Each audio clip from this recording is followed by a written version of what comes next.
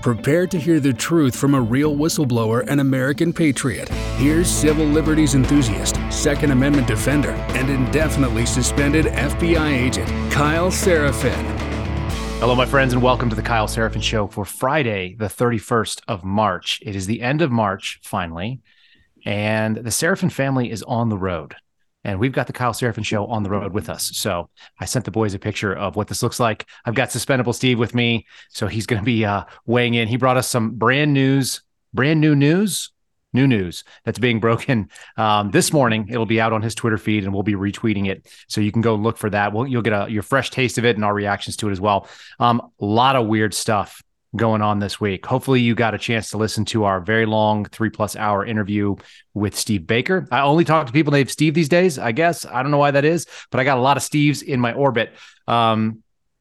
Steve, thanks for joining me. Other Steve, many Steves. We're working the same microphone today. Yeah, man. I kind of feel like my tech caught up. Maybe it's yesterday's technology today. That's very bureau of you. People don't know that's the motto of the FBI's IT department. It's yesterday's technology tomorrow. So you're doing it today. I guess you're actually ahead of the FBI at that point. Yeah, I'm high speed, low drag. I've got contacts in places that they didn't even know. That's it. Well, let's do a quick little promotion for our sponsor, and I hope you don't mind, but we're going to talk about Patriot Coolers and patriotcoolers.com. Even on the road, I got to bring it up.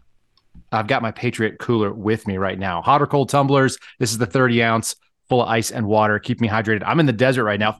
Producer Phil's got his with his American flag on there. There's a lot of cool designs you guys can get into. They've got the spill resistant. This is the spill proof. I actually think it is spill proof. Should we do a test? Pretty sure. No spill. Really, really good products, really fair price. They give a little bit of their proceeds to disabled vets, so you can support that cause. You're supporting the Kyle Seraphin Show, and you can use promo code Kyle, K-Y-L-E, again, K-Y-L-E for 10% off. If you do shipping over $50 is free. Can't go wrong. They've got really good tumblers too, or actual coolers, soft-sided, hard-sided, all those things. I've got the backpack with me on my road trip. I'm driving from Arizona to Texas, and I've got some snacks that I don't want to melt in there. So check out Patriot Coolers, patriotcoolers.com. We'll actually tag them on this one. They're on Twitter, and I think they're going to start on Truth. I told them, time to get with it, folks. Time to get on all of the social media. We thank them for their support so far. And Steve, we're going to dig into a whole host of topics. And what I want to entitle this episode, I think, is something to the effect of Miss Lippy Strikes Again. That was my initial idea. Miss Lippy being the Billy Madison character who was teaching kindergarten. But it's almost something dumber than that. We're in this sort of preschool world where the opposite is true. It's like an opposites day when you were a little kid. I'm going to run through a bunch of these things to talk about it. Do you want to break your news first? Or do you want to hold that for the end? Because you said you wanted to go over. I think we got some heavy topics where we might need to cleanse our palate at the end. So let's hold on for a bit. The world is pretty messed up in so many ways. So let's start with a couple things. All right. We're going to talk about a video, a little piece that Tucker Carlson did. And it's going to actually tie into a broader theme of whatever the left says, the opposite is the case. If they act like trans people are the most important thing in the world, what they are trying to do is negate Christianity. That was Tucker's point.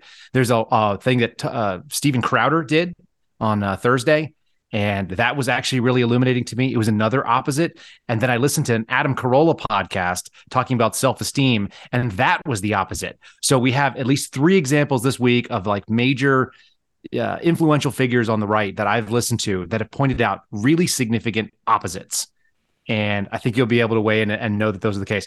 Phil, do you have our Tucker video? I want to play it, and then we're going to have a quick discussion on that. But I think that is the theme so far, is that whatever they lay out, they being the left, the opposite is the case. Yeah, let's play it. It was just last week that we noticed that parts of the transgender movement seem to be getting militant and possibly dangerous. We did a whole segment about it on Thursday night. That segment was sparred by an NPR segment we had heard and never expected to hear. NPR has always, as a matter of editorial policy, completely opposed the civilian ownership of firearms, with the possible exception of maybe IRS agents. Yet here suddenly was that very same station, National Public Radio, positively urging trans people to buy guns, as many guns as possible. and if necessary, to use them. The world is dangerous, explained one trans gun owner. You have to be dangerous back. And that seems strange to us. Is the United States really a dangerous place for trans people? Well, West Baltimore is dangerous. You could easily get murdered there. But if you're trans in this country, obviously there are many downsides, but there do appear to be some benefits. It's a lot easier to get into Harvard, for example. It's definitely easier to get a job at Citibank or in the Biden White House. If you're transgender can so much as fly a kite, the Pentagon will happily make you an F-35 pilot, just so Hollywood can make a movie about it. Identifying as trans, whatever, again, its downsides, does convey status in this country, which is why so many young people now do. Not a lot of 19-year-olds are pretending to be car mechanics or linemen for a regional power company in eastern Ohio, but plenty of college freshmen do pretend to be members of the opposite sex. And why wouldn't they? The people in charge despise working-class whites, but they venerate the trans community. People are just responding to incentives. It's rational in a way. But that does not explain the anger that we heard in that NPR segment. Why are some trans people so angry, and why do they seem to be mad specifically at traditional Christians? We can't think of any trans person who's ever been murdered by a pastor. As far as we know, that has never happened. So it's not an actual threat of violence from Christians that's inspiring some trans people to buy AR-15s. No, it's got to be more fundamental than that, and it is. The trans movement is the mirror image of Christianity, and therefore its natural enemy. In Christianity, the price of admission is admitting that you're not God. Christians openly concede that they have no real power over anything, and for that matter, very little personal virtue. They will tell you to your face that they are sinful and helpless and basically absurd. They're not embarrassed about any of this. They brag about it. That saved a wretch like me, goes the most famous Christian hymn ever written in English. The trans movement takes the opposite view. Trans ideology claims dominion over nature itself. We can change the identity we were born with, they will tell you with wild-eyed certainty.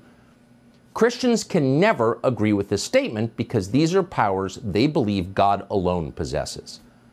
All right, I think that's exactly what we want to talk about right there. So the claim is the opposite, and therefore it's antithetical to Christian views, which is at least a vast majority of what this country is made up of. What do you think about that one, Steve? I think it's kind of consistent with the accusation that anytime the left throws out some sort of accusation against their political enemies, it's always something that they're doing.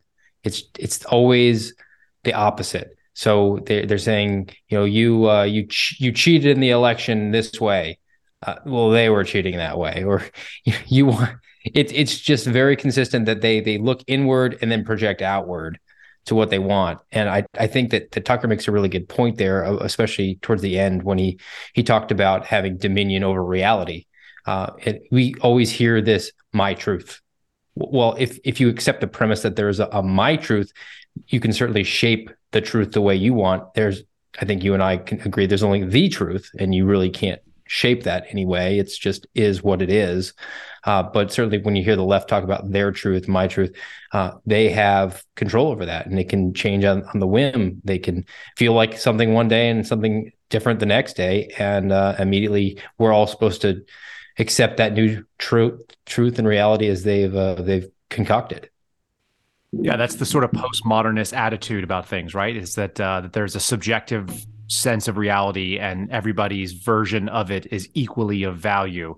But then nobody's truth can be of value, because especially when they come in conflict, unless they go against this hierarchical order. So his whole point that there is an opposite belief, one being that essentially that the human being is God and therefore can define all reality as needed, but only certain people get to do that, right? I mean, that's really what's going on. You mentioned projection. Projection is a legitimate psychological concept. That's when you actually do see the things that are your own flaws and you put them on somebody else and you make them an external tormentor. My wife has been she's been the victim of a lot of that from friends of hers who got mad, leftists, it turns out, when we got married. It was one of the things that she looked out and they were projecting all of their own iniquities on her. And she's one of the nicest people that there is. She's nicer than I am by a lot. It's like, probably as we all hope, you want to marry someone that's somewhat better than you, and you strive to be a better person as a man, at least. And anyway, this is just an interesting leftist concept that they do that. I think even just we're talking about family, you're talking about basic parental concepts. I was having to about if when we're old and gray, if one of our boys comes to the house with the grandkids and he's 100 pounds overweight, would we be good parents and loving parents to say, you look great, fantastic to see you? I think the left would say, yeah, you got to affirm that. That's body positivity. Whereas you and I would say, no, that's destructive to our child. We should say, you've never looked worse. You need to get your butt in the gym and consider eating a vegetable every now and then. Again, we're back to the opposite. And I think that's sort of guided by our worldview versus theirs. So that segues very nicely into something that I saw on Steven Crowder. I don't watch Steven Crowder stuff all that much. I like Steven Crowder. I've always found him to be articulate, and I think that he hammers home some interesting points. But one of the discussions that they had on his show on Thursday, and I had to share it with my wife. Once I see certain things, I go like, oh man, that's inherently true. And he's a funny guy, no doubt, right? So he does this whole bit where they play this video. He's got the Hodge twins on there too, and I like them. He does a video where this woman, she's kind of weird and chunky, not bad looking, but she's not a smoke show that anybody is gonna, drop everything and run after. And I only say that because the first thing she says in this really awful, like you can just, you can hear it. If I had the sound mixer right now, I'd do the AOC pitch shift, but she's going like, I'm perfect the way I am. And I was built this way. And any man, who would deserve me would accept me because I'm flawless as God made me. And that is also the opposite of the way that we look at the world, because we're all flawed and sinful. Once again, this is very antithetical to Christianity, but it's also really funny because it's the opposite of the way that men are portrayed. Imagine if you went in to a potential relationship saying, I'm flawless and perfect the way that I am, and nobody can change me, and anybody that deserves me would accept me as I am. I mean, that's not marketable. You would be mansplaining, first of all. I think you'd be lonely down a notch for that. You'd be all by yourself because yes. Even if you're married, your wife is not going to put up with that. Even if they vowed to be with you until death do you part, that might be one of those things where she straightens you out pretty clearly, right? I mean, like that it doesn't fly as a man. Yeah, I think if you look to somebody running for political office, they're as close as you get to that because they're trying to make themselves be flawless. They're perfect. I alone can be your senator because I have all these immutable characteristics and I'm separate. That's why I think one of the most revelatory things I heard from listening to some of these people that are in politics, they said, you got to look to the spouse because they're going to be able to hold that ego in check. If it's a strong spouse who's not maybe as equally ambitious or has their eyes on something else, but is just supporting their better half, that maybe that politician has a chance to not lose their soul. Otherwise, you're just going down this dark path of I'm perfect and I should lord over all my constituents. So when I saw this woman doing this piece, and they showed a couple of different women doing it, that was the bit that Crowder opened up his show with. It didn't make me think like, oh, what a terrible person this woman is, right? Because that's not what's going on here, and I don't mean that to be the case.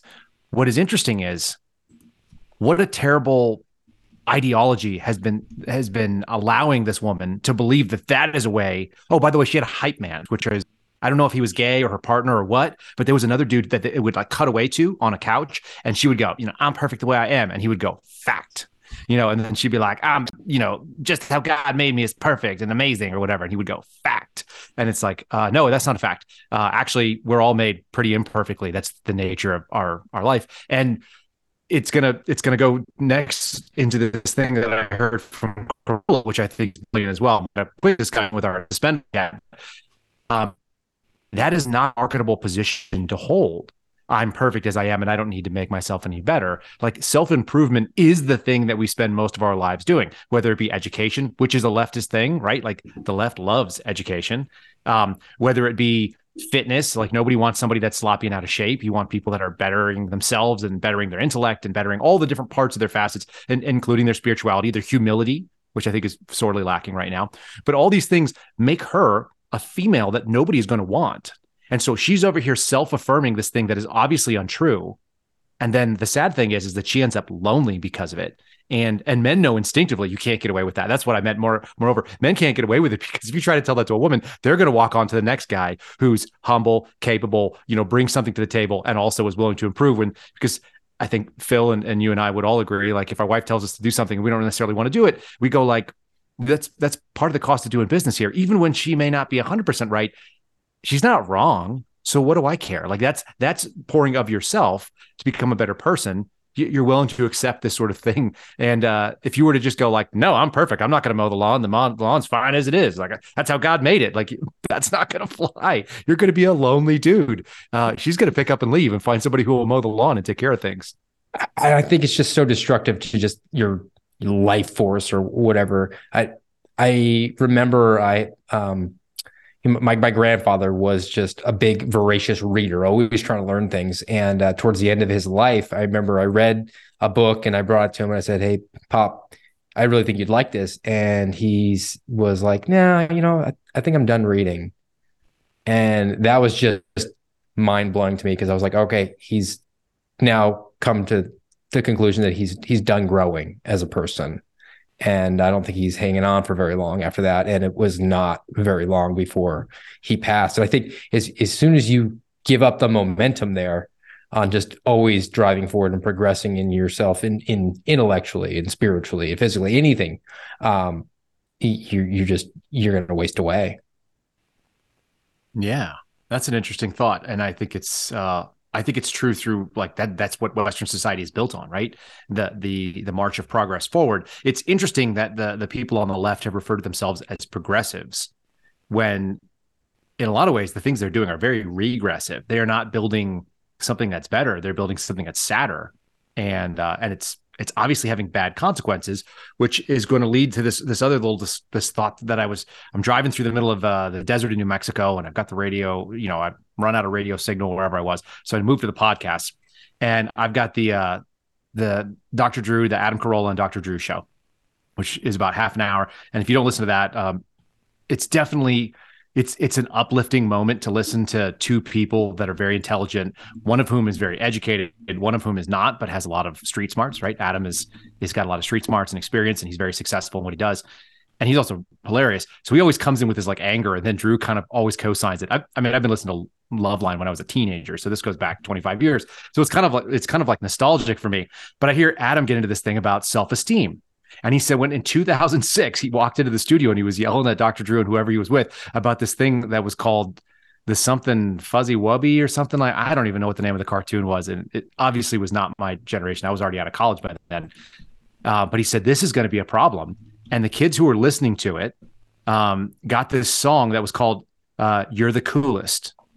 And You're the Coolest is a horrible song. So you guys could just go listen to Drew and Adam talking about it on his podcast from, I think, Wednesday. Go listen to that if you want to hear the song. But the reflection they had was about self-esteem and the self-esteem movement, which I probably am guessing you heard about in maybe middle school or high school, kind of, right? It was like everybody was trying to build the self-esteem. Yep. That was the way. We got rid of, I remember when they got rid of dodgeball, and that was in middle school because that was a self-esteem killer. We played dodgeball in high school, and we tried to hurt each other. So the inevitable lesson that came out of the self-esteem movement, which was obviously a left-leaning sort of sensibility, was we need to take care of people with low self-esteem because they're the ones doing the bad things. They're the ones that are doing the robberies, the ones that murders. They're the ones that are failing certain things. They're not, living up to their potential. And if they had a better self-esteem, they wouldn't do these awful things to other people. Is that a fair summation? Yeah, I think, and we'll get into this sort of subject matter soon. That was Columbine. That was those kids were picked on and brutalized, and they sought the darkest option for themselves because their self-esteem had been so abused. Exactly. Yes. So we attributed it was society's fault for not helping them build up their self-esteem. They didn't feel like they had enough worth, and that's why they did these horrible things. Adam flipped it on his head. I've never heard anyone say it this way, but it was kind of a revolutionary thought experiment when I was going. He goes, death row is full of people that have the highest self-esteem in the world. Because how high would your self-esteem have to be? How much would you have to think of yourself to be able to kill somebody else and take their life? People with low self-esteem are busy trying to figure out how to make themselves be better, which is essentially the opposite of the way it was always sold to me. And I think that is true. I think that you have to be a raging narcissist in some ways to go and think, I'm so important. I need this so much more than the other person. I'm going to put a gun in somebody's face at a store and take what they have, take the cash out of the register. I would have to be, someone who really loves myself, thinks very highly of myself, to go and take somebody else's life and not let them be able to progress further. And so I never heard it said that way before, but it lined up with all these three things. It was, 3 things in 2 days that have all been the same. And it's the opposite of what was sold. It's exactly backwards. And it leads us to a lot of the evil that's going on in this country.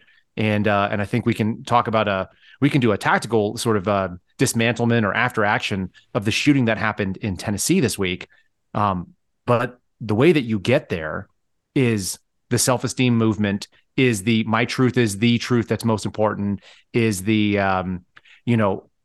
trans people who can define themselves as God and subjectively redistribute the reality that everyone else has to deal with.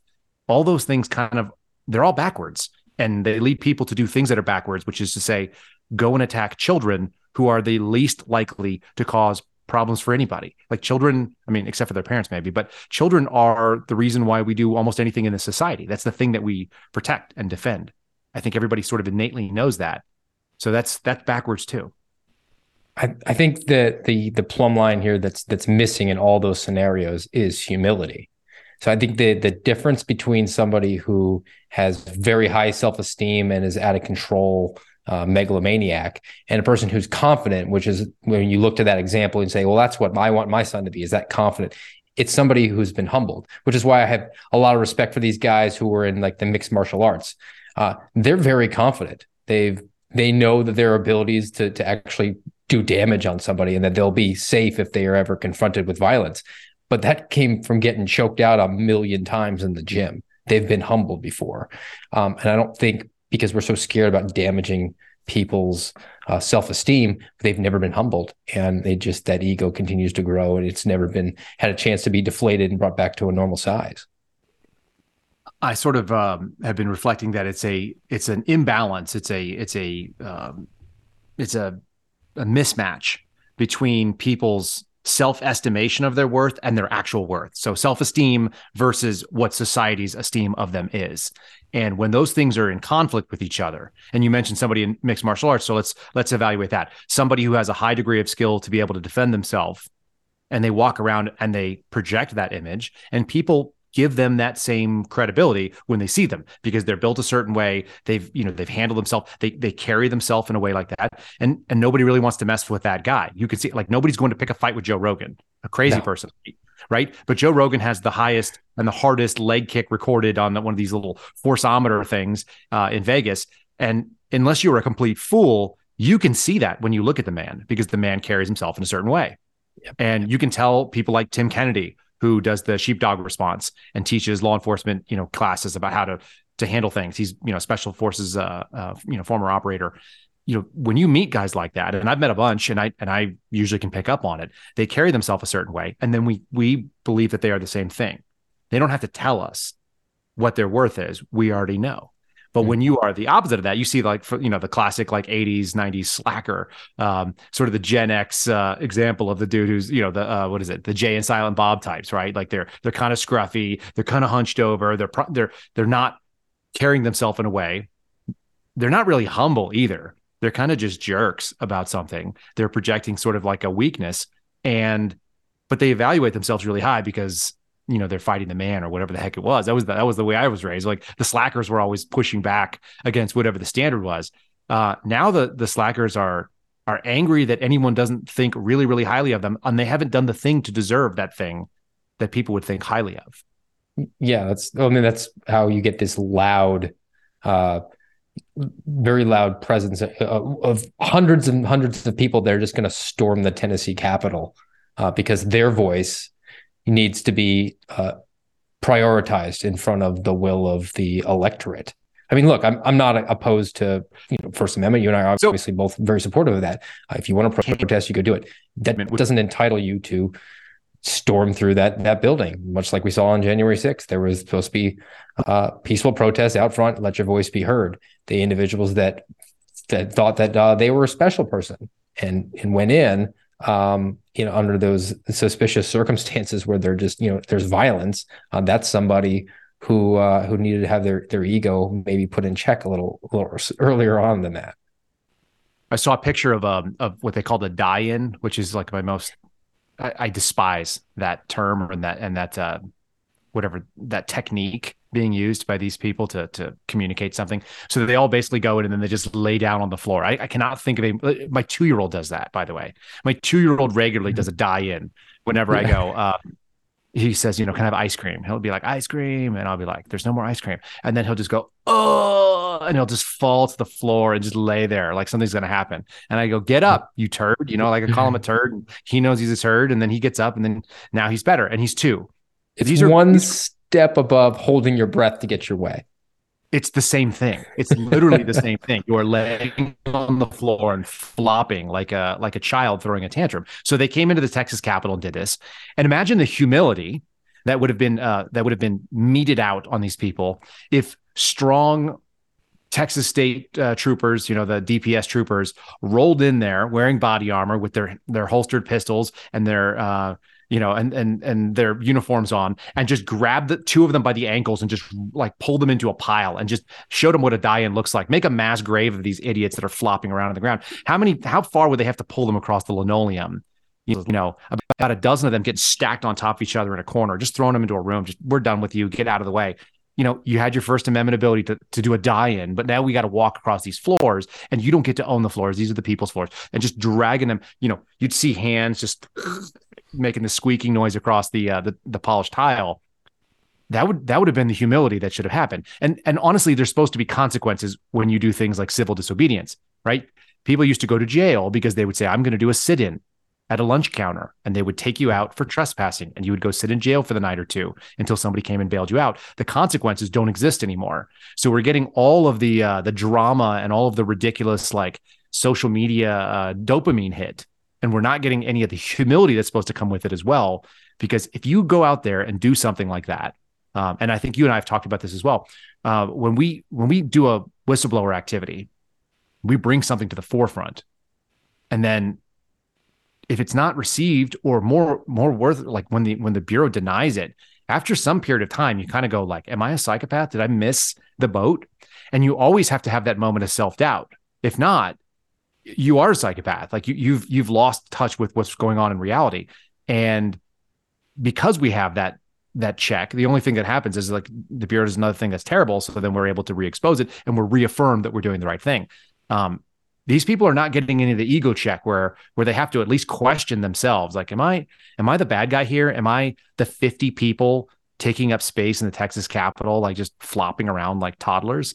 But instead they're being rewarded with social media and even the mainstream media, like praising them and talking about how the real victim of a shooting where 3 children and was it four adults or 3 and 3, I think 3 and 3, people were killed and they were doing nothing. They were literally going to a Christian school and some maniac came in and decided to shoot them because of her own issues. My understanding is it's a biological female. And this is the other ridiculous moment where we're bending history right now, but a biological female who was taking male hormones, didn't know how to deal with it and rolled in and attacked like maybe her old school.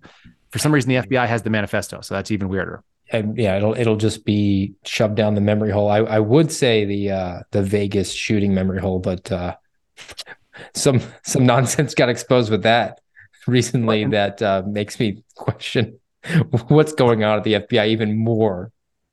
Yeah, so that came out yesterday, and what we get is a news drop from the AP stating some FBI documents, and I don't know how old these things are. Some FBI documents indicate that the problem with this guy, Stephen Haddock, was that he lost a bunch of money, and a bunch of money was like tens of thousands of dollars for a dude who had a bankroll apparently between $2 and $3 million. So maybe like 1% of his bankroll. Like that's not even that's not even a major swing for people that are serious gamblers. I don't know if you've ever been in a casino before, but being around people that spend money on tables, like taking a swing of 20 or 30% that's what you do if you're going to be putting things online. That's what gambling is.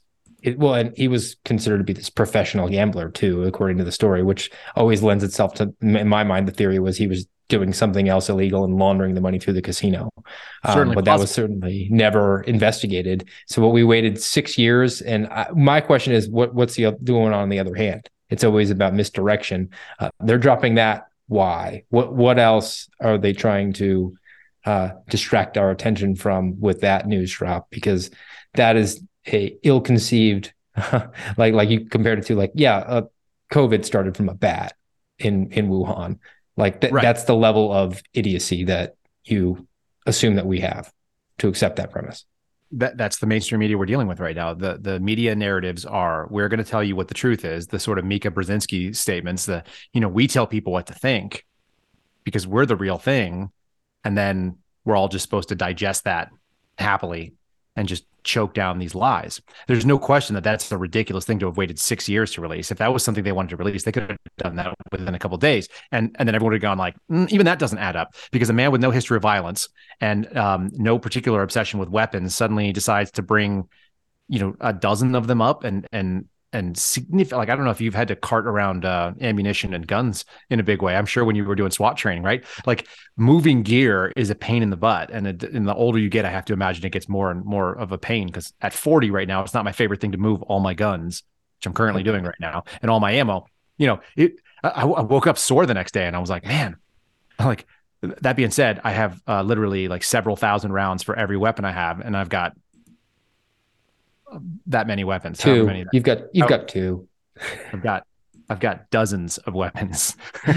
So there was somebody, I think my mother was asking me, she was like, how much ammo did you just put in that truck? And I was like, I don't know, 20 or 30,000 rounds. And she was like, oh, that seems like a lot. And I was like, I feel like I'm slacking. I don't even know what you're talking about. Like, that's a couple of days in a bad outpost. It's like, hopefully I don't live in one of those places where that's going to be a problem. But this guy supposedly dragged all those up in multiple trips and then shot at a concert. Yeah, at a country music concert. Because he was angry at a casino. I mean, it's absurd on its face. Let's do we'll save the debrief for the end of it, and then we'll roll into your the news you want to share with us about just how silly the world is, because it's kind of lighthearted. In the other news, we saw, speaking of absurdities and maybe things that they're trying to distract us from, we saw that President Trump was finally apparently indicted by this grand jury in Manhattan. So this is a local DA, even though people in New York think that New York is the center of the world. Nobody who doesn't live in New York thinks that way. The rest of us don't really care what goes on in New York. 0 times a day do I think about what's happening in New York City, even though people in New York City believe that that's all we think about out in the rest of the world. So this DA, who's a local DA, secured an indictment of some kind and then leaked it. First of all, that doesn't seem common to me. I don't remember that being the case. You get a grand jury indictment, you don't let it out until you either serve the process in either a summons or an arrest warrant. Yeah. Yeah. I mean, I think once you have the indictment, the seal gets lifted at that point too, and all that information is supposed to be put out publicly. So I don't know what the whole agenda was in leaking it now, unless they're predicting some sort of lag in time for one reason or another. And obviously he wants to get his version of what goes out, any sort of out of context things that he wants or things promoted by the media, because once that first initial surge of media happens, everything else that is a correction will be lost in the shuffle. So you've got experience in local law enforcement and federal, so I'm kind of curious about how you're thinking about this. But I listen to Alan Dershowitz, who, he's on all the programs at all the times, and he has a very obviously strong basis in discussing things from a constitutional perspective. His belief is that it'll be immediately dismissed because the statute of limitations has passed. The argument for them going longer and trying to go after it this way was that they had to wait because Trump was not in New York at the time, but Trump is not in New York now. So that doesn't make any sense. They indicted him out of state. And then the other piece is they have to basically claim that there's an underlying crime that his misdemeanor was covering for. And so that's going to be a difficult, path to prove. Obviously, the indictment is much easier to do than actually proving this case. But if there's a statute of limitations issue, and they're trying to indict him, they've indicted him, but he's not in the state, they're still going to have to get extradition, or he's going to have to hear those charges in Florida. Is that correct? Like they would put him in front of a magistrate judge? Or no, I think he's going to negotiate going on his own to New York. I think, as I understand it, he wants that image. Okay. I think that's good for him politically to just portray himself and get donations rolling in and that sort of thing. So I think they won't have the, this unlawful flight to avoid prosecution scenario where they're going to have to get the feds involved. I think he'll actually just fly in and get the image of him, getting his fingers printed, and if they're going to even do that. But it's such a stretch of a charge to begin with. I don't even know what their protocols are for that. Even if there's no statute of limitations on it. I don't understand how they came to the decision that was a wise thing that they were going to charge, other than they knew they wanted to charge something. Find the man, I'll find the crime, and then I think that they probably figure both sides will mutually benefit from this. He's not going to do any time in jail. He probably wants the photo op, and this is going to launch Alvin Bragg's ascension to something else, because certainly being the DA in Manhattan is a stepping stone. I don't think that's going to be the end game for him. He'll probably write a book and then get Chuck Schumer's Senate seat or something like that. Gross. One of the things, and we're discussing things that are the opposite of what they say, the political left in the United States loves the federal government. Right? They love the most powerful part of the supremacy clause, saying that we're going to come in and do whatever we want. We're going to force gay marriage on every single state. The states' rights are lower. They're subordinate to this overarching federal government. And now what they're trying to claim is that they're going to take a former president who is a federal protectee of the United States Secret Service, right? And they're going to bring him in and they're going to do this process to do, even if it's a photo op. I cannot imagine the Secret Service being derelict in their duty. They're going to have to treat the entire area like any other former presidential visit. They're going to have to clear it of threats, right? So they're going to have to go send an advance team to exactly go through the Manhattan DA office to make sure there's no threats, which there might be a lot of, actually, if you consider the political leanings of that office. Correct. And then we're setting up a situation where they're going to turn over, because he's innocent until proven guilty. He's going to have to be surrounded by Secret Service the whole time. I mean, they might as well just do this thing over Zoom, because it's not going to go any further than that. There's just no justification to make any of this thing make any sense. But once again, everything is backwards when you start going like, well, in our case, we want the Manhattan DA to indict, because that's going to show that nobody is above the law, even though there's this basic movement that everybody that they choose is above the law and that the federal government should be able to do whatever it wants. It's just all turned on its head in so many different ways. It's difficult for me to even process what a Secret Service protectee going into a processing center is going to look like. I can't even fathom it at this point. Yeah, I mean, just the idea of prosecutorial discretion. Like, if it was legitimate, that crime, if it was legitimate thing to charge, would even ever be charged on anybody, and let alone we're going to send the message. It's sort of like the Martha Stewart insider training, but at least with insider training, that's a felony. I mean, she actually did time for that. I don't know what sort of jail sentence they would have, even if they maxed out Trump's sentence and he pled guilty or was convicted at trial or something like that. I don't even know if he would face time in jail. I'm not sure. I don't know that the New York statute on it, but in light of what we're seeing in the DC district federally, I mean, I think I commented this week that I was actually surprised that the DOJ was honoring Miranda in saying that you can have an attorney, because obviously they've thrown out Giglio and Jenks and Brady and attorney-client privilege. So why even give them an attorney at this point? Yeah, no, that's true. It's just bizarre on every level. And then you also figure that, we're talking about a hush money payment for like an aging stripper adult film star who was paid off by one of his attorneys. It wasn't even paid off by Trump. So the stretch here, and all the things to go after. It's such and I think the juice of that squeeze was in 2016 because they got to hang him. Oh, look, he had sex with a porn star. Like that was the reason that story came out. It wasn't for anything criminal. It was just we're going to try to embarrass him and make it look like a character issue. Same as the Billy Bush video, grab her by the hoo-ha. I mean, that's what happens in these campaigns.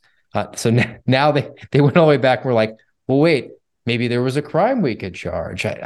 I don't know who's calling shots in these rooms and thinking like, well, that's a good idea. But I'm back to, I think they did it because their side wants to be able to say they got something done. And then the other side wants to say, look what they did to us, vote for us. And it's just so gross. I hate everything about it. Yeah, I agree with that theory. Let's talk about something that was done really well this week. And that was, in the worst case scenario, and I think this is a parental nightmare on anybody who sends their kids to school has to have this sort of thing that, if you wake up in the middle of the night in a cold sweat, this is the thing. It's some unhinged individual coming into the school where your kids are at, where you're not there to physically be there to protect them, especially guys like you and me. And they start shooting. So we've got this transgender female, whatever the heck that means, a woman. This is another piece of it too. Somebody mentioned, and I think they're correct. Imagine and all the rage of being a teenage boy, 13, 14, 15 years old, but with all the buying power and the physicality and the autonomy of being an adult. And she was 28 years old, something like that. One of the upsides of male puberty, if there is such a thing, because I think male puberty is pretty awful, going through it, it's awkward and it's uncomfortable and, everybody's body changes all the way. But moreover, there's just moments where you're just furious about all these things because that's what testosterone can do. That's why we see guys who have roid rage. I don't know if you ever worked with dudes that were, juicing, but they're very uncomfortable people to be around. They're volatile in ways that are not predictable in any way, shape, or form. And then, that's kind of what we've done with females that are taking these hormones. They don't know how to deal with that. The upside to being 14 or 15 is there's only so much you can do with that. You know what I mean? You could go put a hole in your door and you can get hit by your dad or whatever. Yeah. I mean, at least dad can still handle you at that point too. That's it. And will in most houses, even that is that you just don't have that autonomy to go off and do your own thing. Now you're not going to be able to go to a gun store, even if you're pissed. No. And even if she was acting out physically, she was still a she. And I think that the chances of a physical confrontation from somebody being like, what did you just say to me, is next to nil. So there was never going to be any sort of negative reinforcement on that whole process. Yeah. So now we've got this 28-year-old female on male hormones and then this horrific situation. All right. The silver lining to any of this is that basically the Nashville Police Department put on a clinic on what should be taught for all first responders to active shooters under sort of the alert process. Were you an alert instructor by chance, or did you just go through the training with SWAT?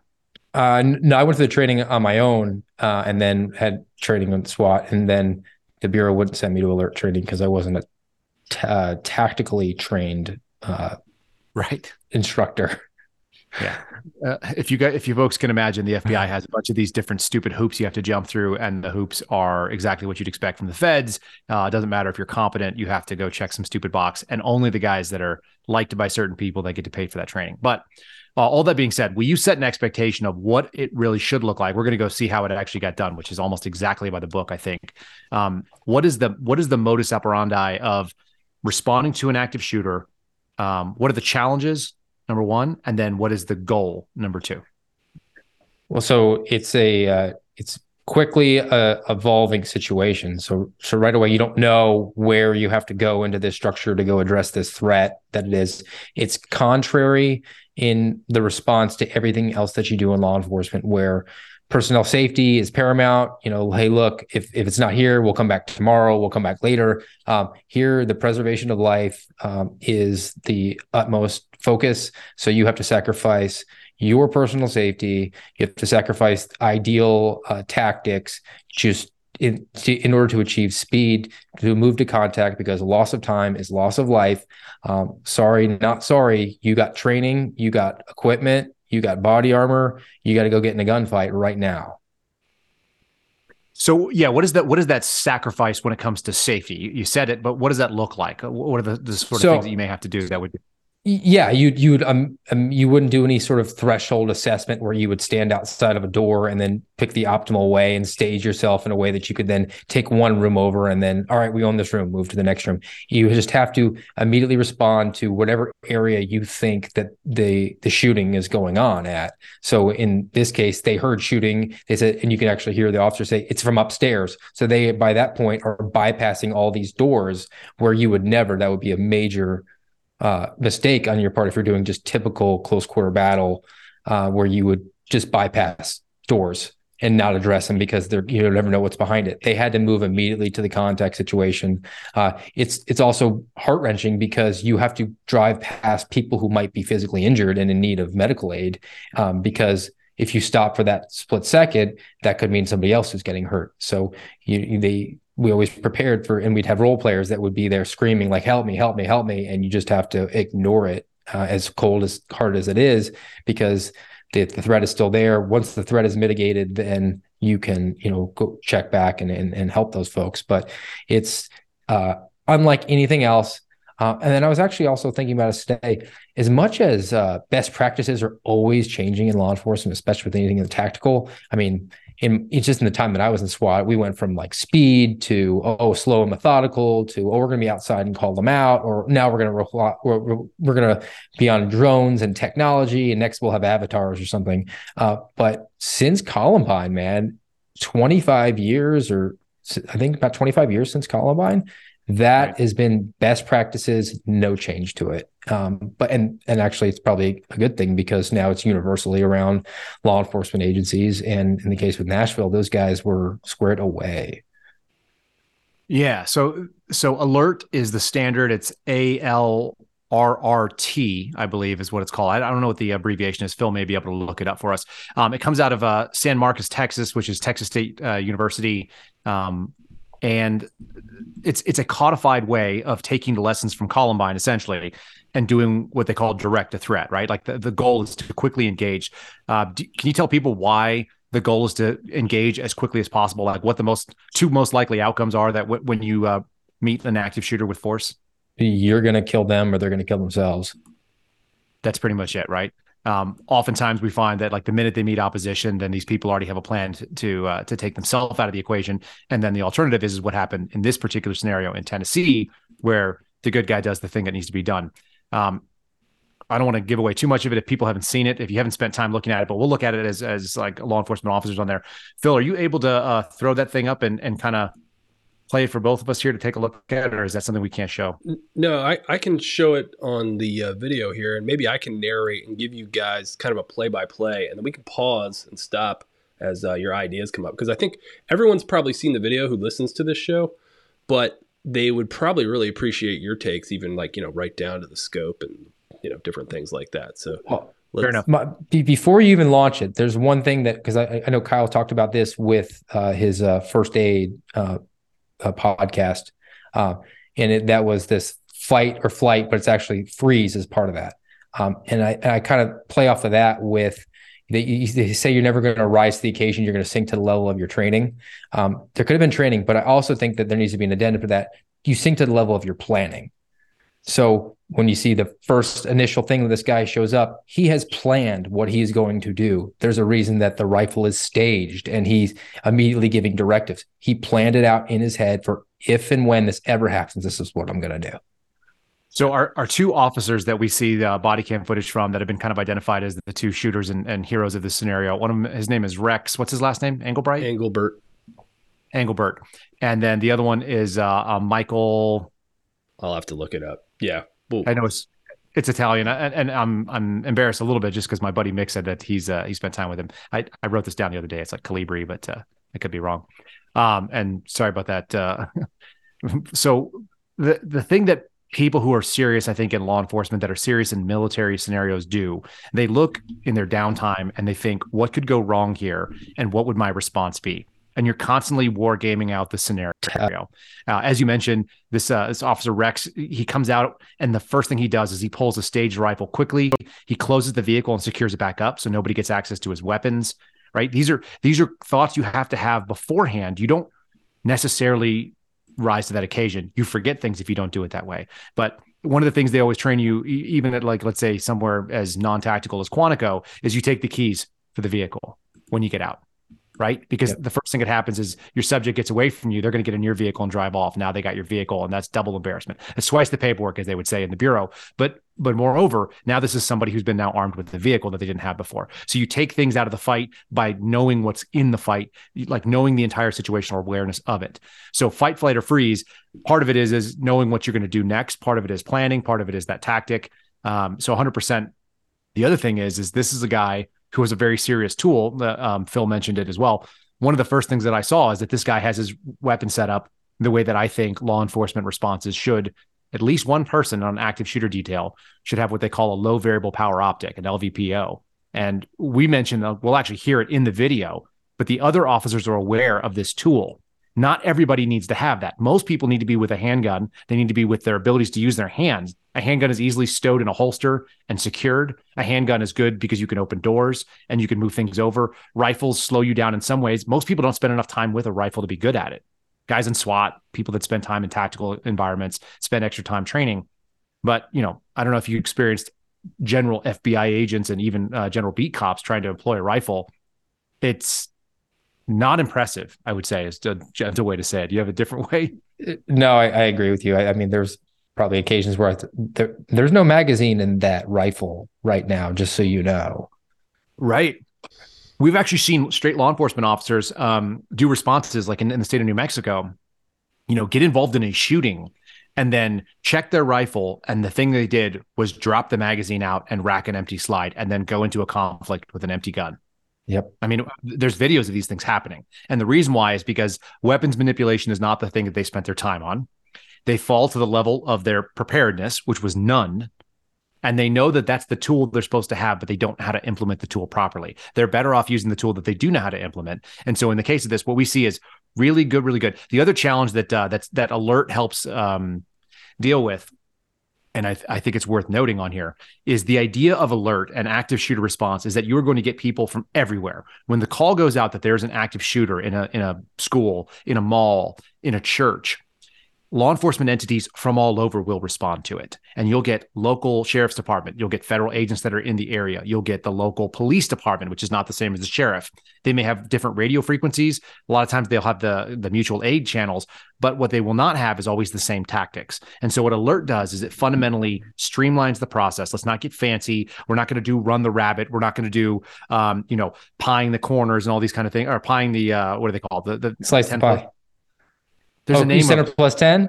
Center plus 10. So they're not going to do the different clear tactics that are everybody has their own like best practices. And they're always, as you've mentioned, it used to be slow and methodical. Then it was quick, speed is our friend. There's always this play back and forth. Alert is the simplest formation. The only thing that I saw that these guys did, and I will give them I'll buy every one of them a beer for not letting good be the enemy of, or perfect be the enemy of good in this case. They didn't have a great formation running down the hallways because sometimes the guys in the rear were actually covering the guys in the front. And at that point, you have to go to the safety rules. We'll see some of the video, but some of the muzzles actually flag each other a little bit. As you mentioned, so what, actually, in this case? Better to make a bad decision than no decision. This is on you all day. And there are ways that you can do those things. If you are still obeying all the safety laws and you break one, as long as you don't break all the safety laws, you're still good. Your finger's off the trigger and you flag your buddy. It's not good. It's not ideal, but I'd rather you get forward and stop someone killing kids. Yeah. So these guys did the thing that needed to be done. And sometimes they took a little bit of leeway with it because they were moving quickly and they weren't being perfect, but they were definitely good enough. And so that's the message that should be taken away from it. Go quickly, go direct to threat, as they call it, and go stop the killing immediately. And if that means you put yourself in harm's way a little bit, either from yourself, from your own team, or from the shooter, as you mentioned, bypassing doors, and you're assuming that there's basically only threats in that one place where you can hear them, which it turns out to be, generally speaking, statistically, that's the case. And they were going off intel too, which the one person that nobody's ever talked about is the woman that's standing out front that meets them. She stood there with an active shooter and she had no cover. And she came out and said, there's a shooter that we've locked down, gave them like the essential. She didn't say there's multiple shooters. She said there's a shooter. So she could have been mistaken, but obviously like that's valuable intelligence. And she was brave enough to stand out there unarmed and give that to the guys that are coming in to save the day. All right, let's roll some footage. Yeah. So as Steve was just saying, he comes up on the woman. Also, let's pause real quick. I think people are going to be interested to get you guys hear your take. He racks around, doesn't he? So he's not rolling like that. Explain why that's pretty important. standard. Yeah. So most people don't run. This is pretty standard. They call it what do they call it? Trunk ready or something to that effect. Yeah. You don't want it to get set closed because you hit a bump and it sends around through the car. Right. But at the same time, he remembers in the heat of this moment, he's just spoken to the woman. He's racking around, right? If he forgets to do that, what happens about a minute or two later, right, when he presses the trigger? Yeah, he's going to drop an empty hammer on there. So, good heads up. This is a thing that this guy is prepared for. He's prepared to take his weapon and put it into action. If you're not doing that sort of thing on a regular basis, when you remove it, here's one of the rules that they always talk about: know the condition of your weapon. Okay, the Israelis roll around in law enforcement and military operations with no round chambered in their handguns. So their first move is always to rack the slide and to rack around it. American law enforcement doesn't do that. Some have safeties. Some know that this is your safety, as they did in the Black Hawk Down movie so famously. But it's true. The way that our modern striker file pistols are generally concocted, unless you put your finger on the trigger, the round will not go off. These are not like revolvers where you could theoretically slip the hammer and the hammer would hit. It can't happen. The way that they are built, there's actually a block inside the machine, inside the slide. I don't know how many people understand how their weapons work, but it's like a nerd function of mine. There's a actual part called the striker block, and it only is released under spring tension when you pull the trigger back. So multiple actions have to happen. That's why they're called, that's why the original Glock design was so exciting for people in law enforcement, because you could leave a round chambered, you could drop the damn thing down the stairwell, and unless there was enough inertia to actually trigger not just the trigger backwards to have it fall backwards, it actually has to unlock the trigger lock, which is a little piece in the middle of it that will not allow you to pull the trigger without, if just the momentum of the trigger was going backwards, it will not allow the round to fire. So there's a lot of these different safety mechanisms in. The AR-15 platform is a little different. A lot of departments choose to leave them empty chamber, loaded magazine in. That means you're starting with either 28, which a lot of people will load. What did your SWAT team do? 28? 28. Okay. Or 30. And here's the thing. You know what's really cheap? Springs and magazines. They cost $10 to replace a faulty magazine. It costs $2 to replace a faulty spring in your magazine. So anybody that's doing those sort of things, like, I know there are arguments in front of it. It's even funnier to me that you'd rather have 2 less rounds and you save yourself $2 in like 8 years when the spring is finally worn out. It's one of those fun governmental arguments where it's just like, seriously, like I know the government doesn't understand what's going on there. Somebody made that policy. I always carry 30, just so you know. I'd rather have 2 extra rounds because that's why I'm carrying a rifle in the first place. Anyway, so they're carrying a full magazine. He locks the thing, he racks the round, and then he's approaching. The thing that I love out here outside is he's yelling, "Let's go, let's go, let's go." He's putting people into that mindset. You'll see this on social media all the time. Whenever something is happening or you're moving, you're saying the thing that people need to hear. People always like write out. They're like, "Let's go," like yes, I see it all the time. Let's go is our It's a thing right now for our generation. Go. Yep. People between the age of 25 and 50 right now. Let's go is like we're doing the thing, whatever the thing is. It's the same as the pre 9/11. Like let's roll. Mm-hmm.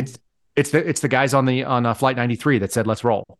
Yes, right. It is. I mean, you just have to start the momentum because that was the problem with Uvalde. Nobody started the momentum. That's right. The whole situation could be different. One guy, let's go. This whole video, and it kind of gives me some goosebumps on it, is a man getting called up to the Super Bowl. This is the Super Bowl of masculinity. You are now about to put your life on the line for kids. It really is. It's the Super Bowl of masculinity. And you didn't know that when you woke up this morning. You didn't know it when you stretched out and put on your uniform. You didn't know it when you rolled into the mall with your family and you were going to freaking, Banana Republic, even though you hate it because that's where your wife had to do a return because somebody decided to buy you something on the registry. Like all the things, right? You're there and you are called up instantaneously into the Super Bowl. This guy got the call, active shooter. It's Super Bowl time. And they went out there and played like champions. And that's the thing that is why this video, it gives me like a lot of hope, even though it's the worst possible scenario. it could have been so much worse, because this person went and did not care about human life. And we got like a bunch of men that basically said, I'm ready to throw myself in the gap right now. And, you know, call it what it is, but it's men that went in that door. Doesn't mean it couldn't have been women. It just wasn't. That's not what it was. We saw dudes going in there doing the thing that they signed up to do. And they're proving to you that what their oath was serious. And that's the other piece, as you know, our sort of suspendable group likes to say. If somebody is not willing to, if they're not willing to stand up and maybe lose their job over something, like what are the odds they're willing to lose their life over it? These guys are showing what it's really about. So once again, it's encouraging to me in a big way. All right, Phil, you're going to do some narration and kind of talk us through it. We'll stop because I've seen this video enough times. Yeah, you'll be able to recite it from memory. So Rex is coming up to the door. He's already passed the woman. The cavalry's rolling in, and I think he finds out that the door is locked. So heads up move. He gets keys from one of the two people standing outside. I think a man outside. A super heads up move. This is one of those things, like it saves you from having to breach a bunch of interior doors, because people can, like, what did we see that happened? That was one of the things that happened in Uvalde, right? Okay. Yeah, they didn't have the keys. So they claimed thing that's interesting here is, immediately as soon as they go in, the fire alarm is going, right? I actually like that a lot. I mean, that's as real as it gets right there. Moreover, if they weren't in the right mindset that before they got in the door, like what's that's telling you everything about a fire alarm tells us there's an emergency. There's something wrong. And side note, one of the children who lost her life was trying to get to the fire alarm to pull it down when she got shot. Yep. She, even at that age, she was trying to do something. That's heart-wrenching. Okay, so they've already searched the first door. They're going down the hallway, looking to the door on the right. And so what we'll notice is they're doing what I learned is called rolling thunder. Did you ever call it that when you were? No, but it sounds pretty sick.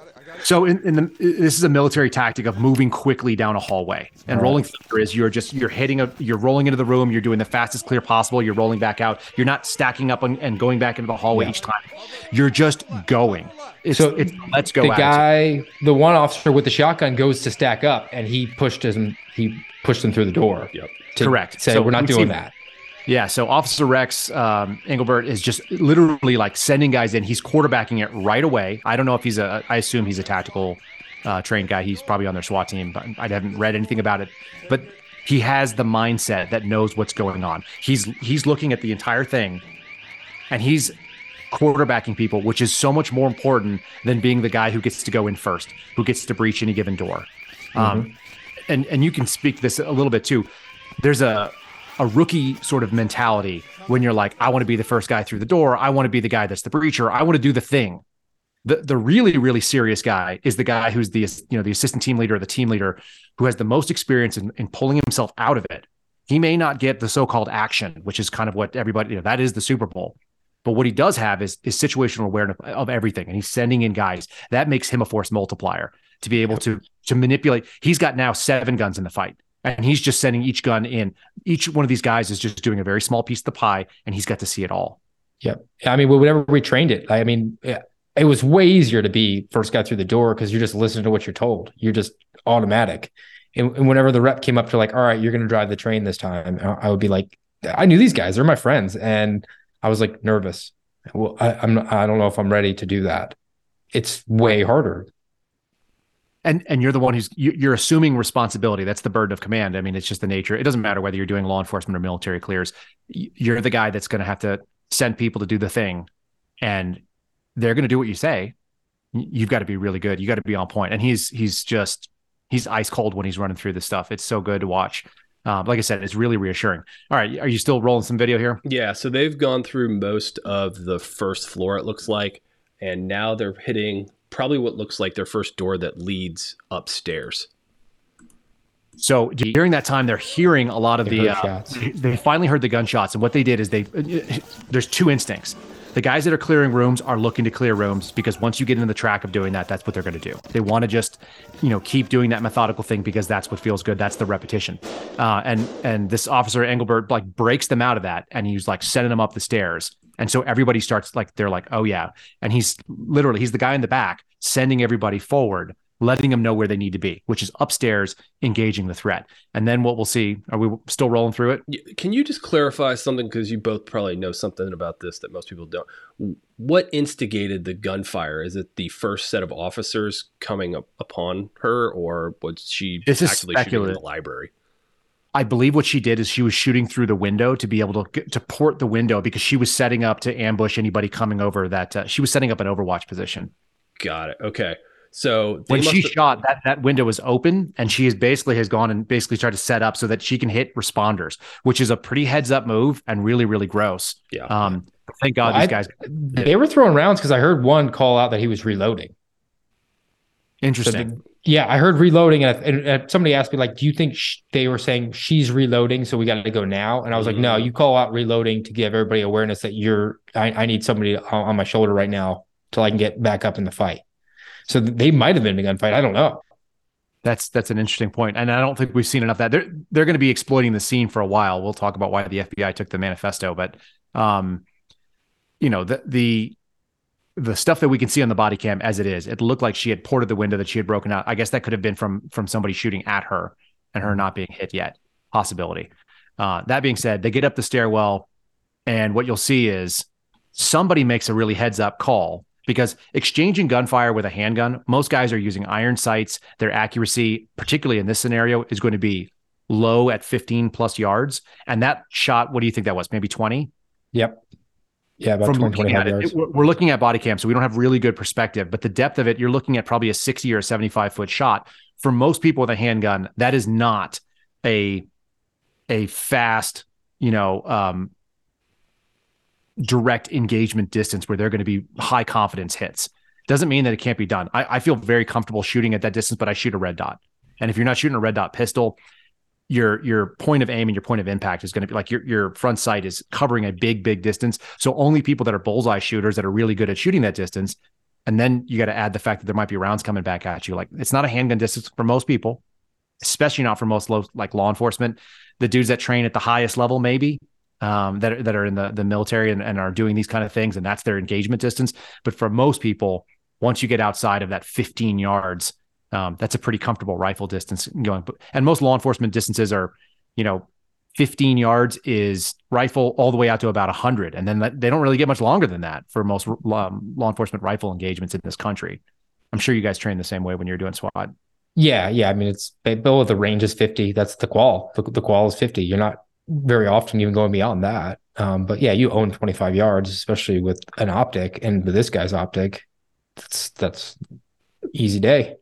Yeah. So Rex Engelbert, in this case, he's running up with, I didn't see the make on the rifle, but he's carrying a Vortex Razor. You can tell by the color of it. He's got a throw lever, which is smart. There's different ones you can use. I use a breakaway version of that, but a similar thing. I have the same exact thing on top of my Bureau rifle. So this is a really, really good setup. What it does, and if you don't know guns, it's a 1-6. So that means 1 means no magnification. It's just the same power that you normally see. And there's a crosshair in there with a little dot that you can turn on. I don't know if I saw him activate it. It doesn't matter at all. He didn't need it for that sort of environment.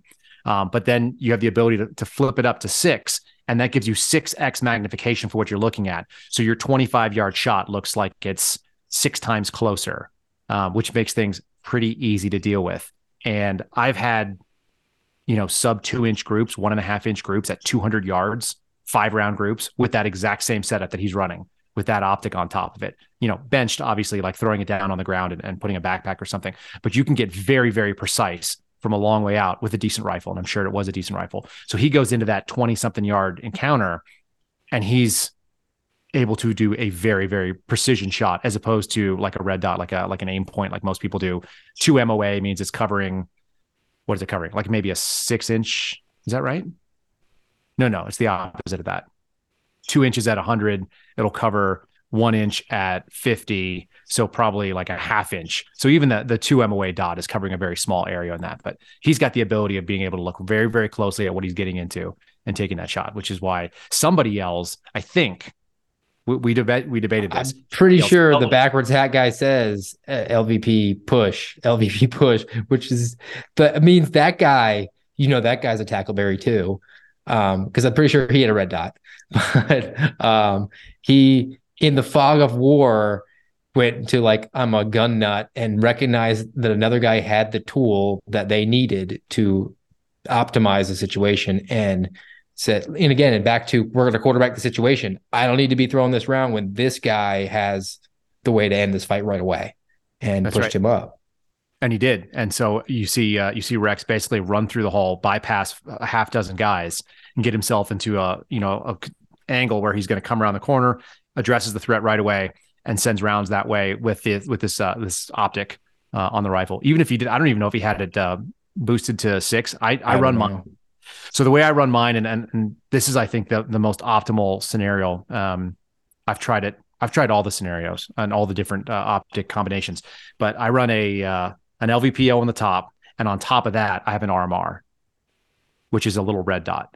And so I can do anything inside of 50 or anything that's really quick and close. I've got about a 2-inch mechanical offset. So I'm 2 inches high. The dot is going to be, if the dot is here, I'm going to hit here, kind of thing. Mm-hmm. Just a little bit, my dot's going to be high of my shot indoors. But when it comes to a longer shot, and 20 is not long, but it might be the right move when you're running up there. You can literally just jump down and you've got 6x magnification. You've got a very precise shot, great for, hostage scenarios. I've seen a law enforcement officer, I think it was in Phoenix, who addressed a subject that was holding a gun to a baby, like a 1-year-old. And it was his own baby. That was the other wild thing. But this happened maybe 2 years back. And the officer has the same exact setup. He braces it on the edge of the car. He literally gets out, racks the round, jumps up, sees the threat is that there's a gun to the baby's head, and he drops the guy with headshots because he has that confidence at 75 yards, even though he's pulled back far in the fight. That's an easy shot from that distance. So it's a really powerful tool. And like I said, it shows that he thought about this scenario well before it ever came up. He knew that he was going to have the right tool. I'd be really curious to know if he spent his own money on it or if the department gave it to him. Either way, it's a heads up move to be able to put that thing into the fight. Phil, what are we looking at the end of this thing coming up? Yeah, we are. So he's obviously behind the other officers. There's probably about a half dozen officers who beat him to the second floor. But as Steve alluded to, and I don't know if it's now or earlier, folks can rewatch the video. Somebody's calling for the LVP, right? So he sees the officers. He's coming around the corner. He's walking down the hall. They hear the gunshots. He's heading into what looks like the library area. He's slicing the pie. And now he sees target, bang, bang, bang, instantaneously. As soon as he lined his sights, he took the shot. How many shots did he take? Like 3? 2 or 3. Something to that effect. The other thing that's really heads up is then he goes down off gun, and the 2 officers that are with, these are like your hands guys, these are your responding officers, are running up and they're covering down, the threat falls. So this, and they don't know who this woman is. They don't know anything about her, what she's got going on. But then you see the 2 officers basically come in and approach really, really quick, gun on, start giving commands and things like that. And they ended up shooting again because it sounds like she had her hand either on the weapon or wasn't releasing the weapon. And they got to do what they got to do up that close. But just textbook for an awful situation, because aggression wins the day in that scenario. I think every single time it's pushing it to do something. I used to actually encourage that during emergency medicine. It's like, what is your job? Your job is to do something. And doing some action is better than freezing and trying to figure out what the right action is. Like, good enough in this case. And they just establish momentum. I mean, because even if you make the wrong call, you have enough momentum that you can overcome that. It's that instinct to just freeze, and then you have paralysis by analysis. And that's how you wind up with Uvalde, where you have these dozens of guys in the hallway that are just sitting there. What are we doing? What are we doing? Yeah, people always forget what the word inertia is about, right? But it's bodies at rest tend to stay at rest, and bodies in motion tend to stay in motion. And these guys create that first motion, starting from yelling, "Let's go," and starting from getting the keys. I mean, everything about this is heads up. Getting the keys, pushing through, sending guys through the door. It's like he's setting the first door. He's setting the precedent that we're not stacking up. And they don't have to know the same tactics. It's like, get in there. And the guy's like, got it. And then everybody starts flowing. And you see them flowing into rooms and flowing out. And they're moving. And the guy who's seeing it all is in the back, as it should be. He's the last guy to get to the fight, but he also has the tool that's going to end it right then. So he doesn't hesitate. The minute he's called up, boom, somebody else has the wherewithal to do it. I mean, everything about this is just like, it's the opposite of Uvalde in every single time. I saw one of those silly memes. It's like the big muscle guy that's like talking to the blonde girl that's like in the corner of a party or something. And it's like, it's Nashville PD. And he's the big muscular guy. And he's like yelling whatever he's saying at the party. And then it's like Uvalde is like, eh. And you hate to put that on them. because I know they were probably trying to do the best that they could do right there. But they just, what do they always say? You expose your ass when you do stuff like just so badly. Everyone knows. And it's become a punchline. And it's these will be shown side by side for a long, long time, I think, in both academies and in tactical schools and in alert trainings for law enforcement officers all over the country. This is how you don't do it. You don't freeze up and you don't wait. You get in there and you stop it because you can stop it right away and you don't let it happen any further. And these guys did it. They did the work. Yep, they did, man. They're heroes, all of them. So we also have Mike's portion I think it's worth going through that real quick because yeah, sure. Describe it. Yeah. The average person might have some questions about, why he did what he did. So let's take a look. All right. All right. You hear what Mike did, but we're going to see it from his body camera. The face is blurred out here. They're shouting commands. They don't necessarily know what her condition is. Rex is kind of like third person walking up. They're pushing weapons away. And then it goes to black. So now we're on Michael Colazzo's body cam footage.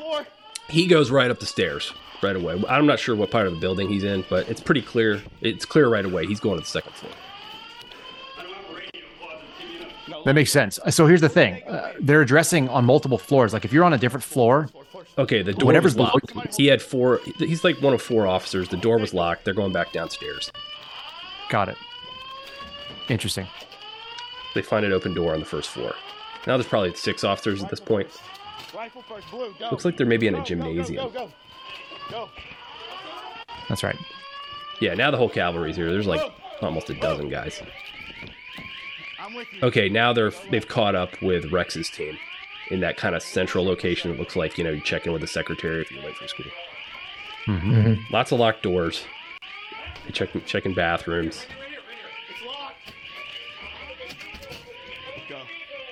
Same first floor. Fire alarm's still going off.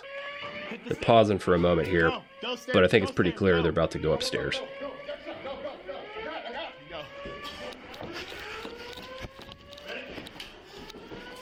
Yep, so up the stairwell. Mike's got 2-3 officers in front of him. He's pushing them through. Okay, now they're saying shots fired. So this will be the point where they're kind of pinned down, waiting for Rex to show up.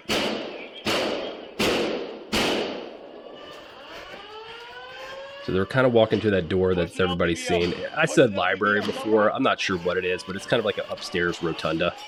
And here's Rex on the left. Bang, bang, bang. So then Michael's got a handgun. He kind of walks up second, and he shoots 4 times. And he's shouting, stop moving, stop moving. He's coming in from the right. There's another officer that came in from the left, and the 2 of them basically moved and kind of pinched in, which put the rifle out of play because they were downrange at that point. Yep, and you can see the broken glass. He's saying suspect down, suspect down. So I think from the general population standpoint, like their question would be, hey, Rex has already shot this person. Why did Mike have to shoot him? Well, you don't know. I mean, you can tell from the officer who has the shotgun, who, again, good on him and good on everybody else. He's the only one giving verbal commands, where the temptation is going to be for like half a dozen dudes to be screaming different things at the same time. At that point, you have to assume the threat is going to be alive and responsive. But they're saying, so he was saying, get your hand away from the weapon. And at that point, you have to take that shot because it's still a threat until you've confirmed that that's no longer a threat. I think that's So there's 2 ways to look at this thing. Unlike what Joe Biden has said about the way that the 5.56 or the 2.23 round hits the body, it doesn't immediately enter and blow up into a demolition derby. It doesn't take lungs out of the body when you hit somebody with a 9mm. This is not the way firearms work. It's a kinetic action. It is a projectile that enters the body. It creates a permanent and then also a temporary wound cavity. The permanent cavity is usually the size of the round and whatever it opens up to. The temporary cavity is where, like, when things hit, they actually cause an expansion. This can cause, blood vessels to burst and things like that. But absent what we would call wounds incompatible with life, that means like an open head. That means, a chest cavity that's completely exposed and like there's, the heart's ripped out. There are things that you can see and sometimes do happen in big shootings where you will know that the wound is now incompatible with life. there's ways that medics, and I've done this as a paramedic too, so I can speak to this. There are certain categories of wounds that you can walk up, and if there's like brain material on the ground, you can usually diagnose that as being dead, as deceased. That is not the case. Every state has its own rules on it. In Texas, I actually had to take people, unless I saw that, a decapitation at an ambulance or an accident scene. You could go, okay, I can declare this person dead. Otherwise, you got to wait for the coroner to show up. You got to wait for a medical examiner, or you've got to wait for a physician in an ER to declare them dead. So the officers are approaching somebody. 5.56 rounds make very, very small holes. Have you ever had to treat a 5.56 wound, by the way, Steve? No, I haven't. Very, very small, can disappear in the body. Literally, you can go looking for them and there's not always an exit wound. So you can literally see, like, it's like a pinhole. It's a 22 caliber hole that will enter the skin. It looks like a 22, right? Okay. Well, that's how it enters. It looks like nothing. I've had to like pull them apart to find them. If people have like fat on their skin or they have like body hair, it easily can disappear, and it doesn't always bleed. So you can have a 22 wound that, like, 5 or 6 of them, and like they won't appear unless they actually blow something out. So unless there's a significant exit wound and blood in the back end. So people were speculating, oh, this is a fake video. This is a training scenario. There's no blood. Why are no blood everywhere? You watch too much Hollywood movies. That's not the way that people get shot.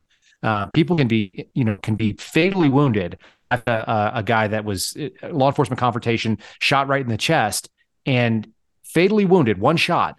Couldn't even find the bullet hole. It was very, very difficult to find it. It was hidden underneath the left nipple, and he had his heart completely destroyed with the shot. So it was a one-shot kill. We couldn't tell. We worked him like he was alive for 35 minutes. And when we got there, they actually opened up his chest and found that he had bled out into his own chest cavity. No exit wound. So no blood spilled at all. But the guy probably lost like 1.5 liters of blood inside of his lungs, and displaced his lungs with with that bleeding.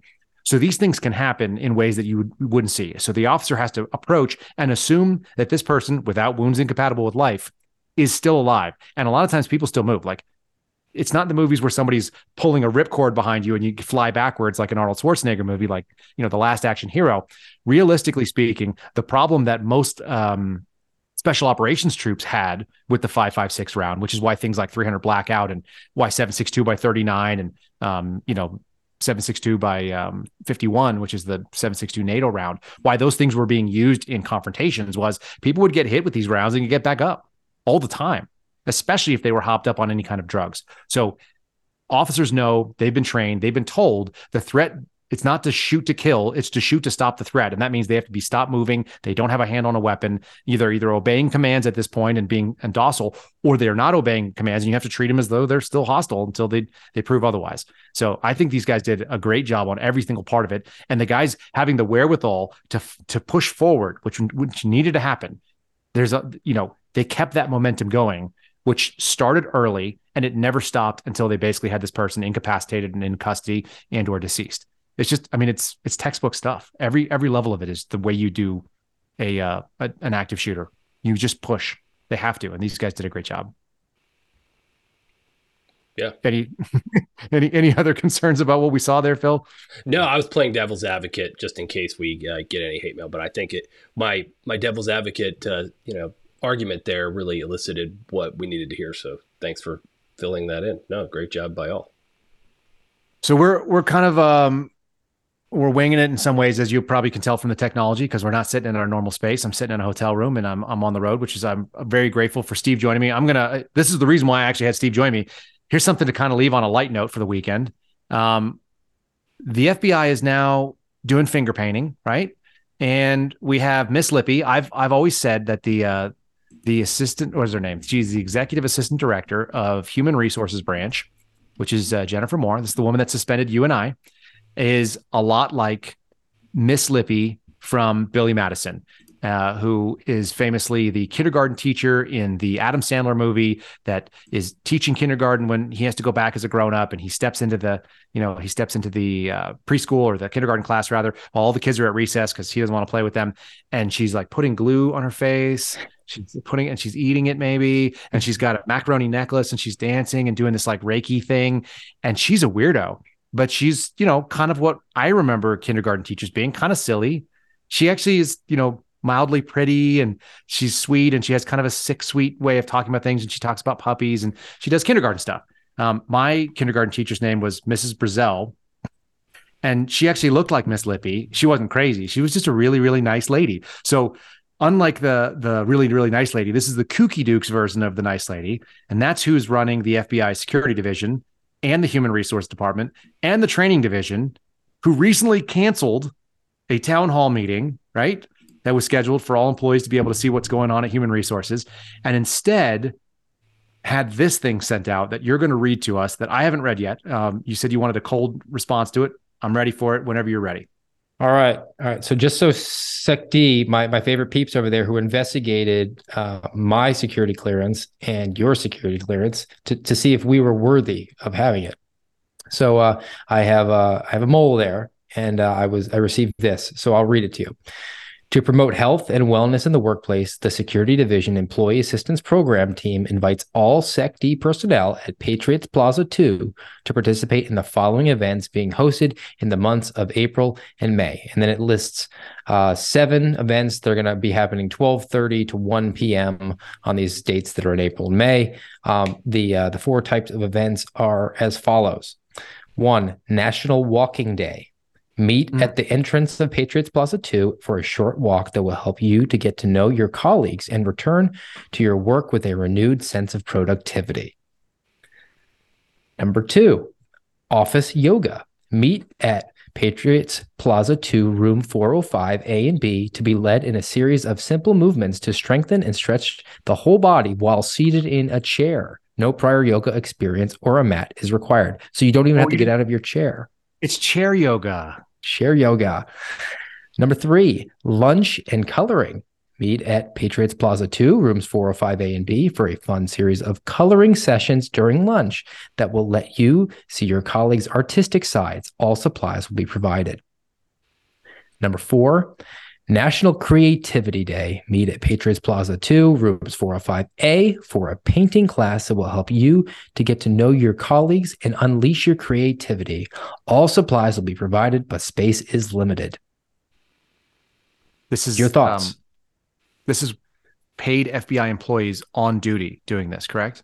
Yes, 12:30 to 1 p.m. Wednesday, a Thursday, a Wednesday, a Thursday, a Wednesday, a Thursday, a Wednesday. So during all the week.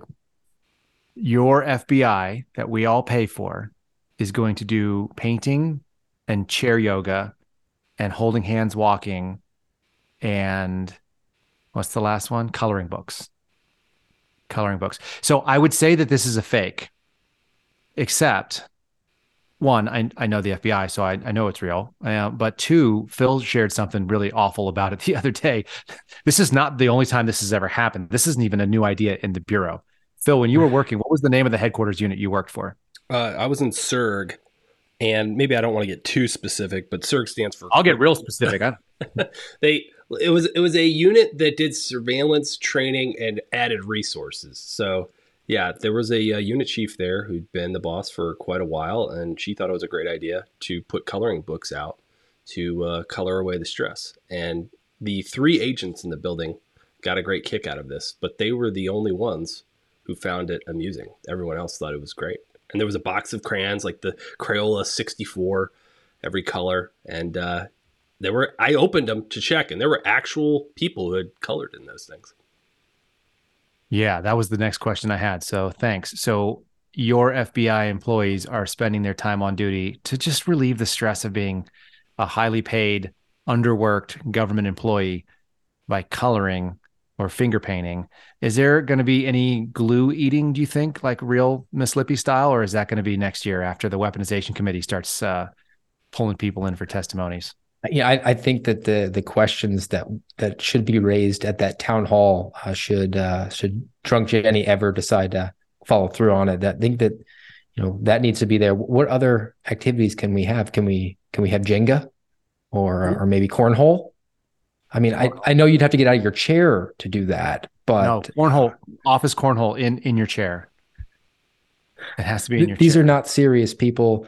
They are charged with supposedly monitoring whether or not folks like you and I are worthy of having top security clearances to do the work of the American people.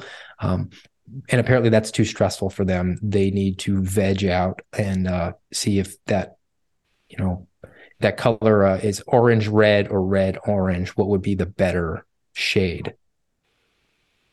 Yeah. Thanks, Steve. You always have a very precise way of making me disgusted about this stuff. Where can people find this this letter, which I assume you're going to make public, and where can they follow you?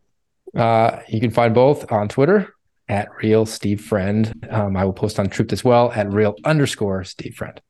Making it complicated. Are you still shadow banned? It says no, but I on a good day I pick up 1 or 2 followers, so I don't know if my resource is accurate. Are you search banned? I don't think so. I mean, I always go to the same resource and it says I'm not, but at the same time, like I look at the analytics and I'm pretty sure that the only time I get into 4 digits of views is when you share my stuff. I'll keep doing it. That's what we're going to do. I never see your stuff come across my feed, so you got to keep telling me. That's why you come on here. Thanks for doing what you're doing. Thanks for sharing this information. You can hawk your book if you want to, because I know that's been growing on the Amazon lists. Yeah, hoping to. We're going to start the PR campaign, True Blue, My Journey from Beat Cop to FBI Whistleblower. It is available at Amazon, Barnes & Noble, and hopefully going to be doing the media circuit a little bit more to advertise it. All right. We will put the links in the description, folks. If you want to buy Steve's book, if you want to follow him, you should. You can follow me on all social platforms at Kyle Seraphin. You've been listening to the Kyle Seraphin Show for this Friday, the 31st of March. As I said, family in flux right now. We are moving. We will be in a totally new location shortly in the great state of Texas, which has been a place I have literally moved 7 times. I counted them last night. 7 times. It's my 7th move back to the state of Texas. Very, very strange. Maybe I should just get the message that I'm supposed to stick around and hang out in Texas. So if you liked what you heard, please share and subscribe. You can share it to any of your friends. We are on Apple. We are on Spotify. We are on iHeartRadio. We are on about a dozen other audio platforms, and we are video on Rumble. You'll always find them on Mondays, Wednesdays, and Fridays. And speaking of Mondays, we're going to have probably a 2-part interview again with our friend Kurt Suzdak. He's an FBI whistleblower. He is a retired FBI supervisory special agent, and he is an attorney that works in the cybersphere. And he wrote the FBI whistleblower handbook.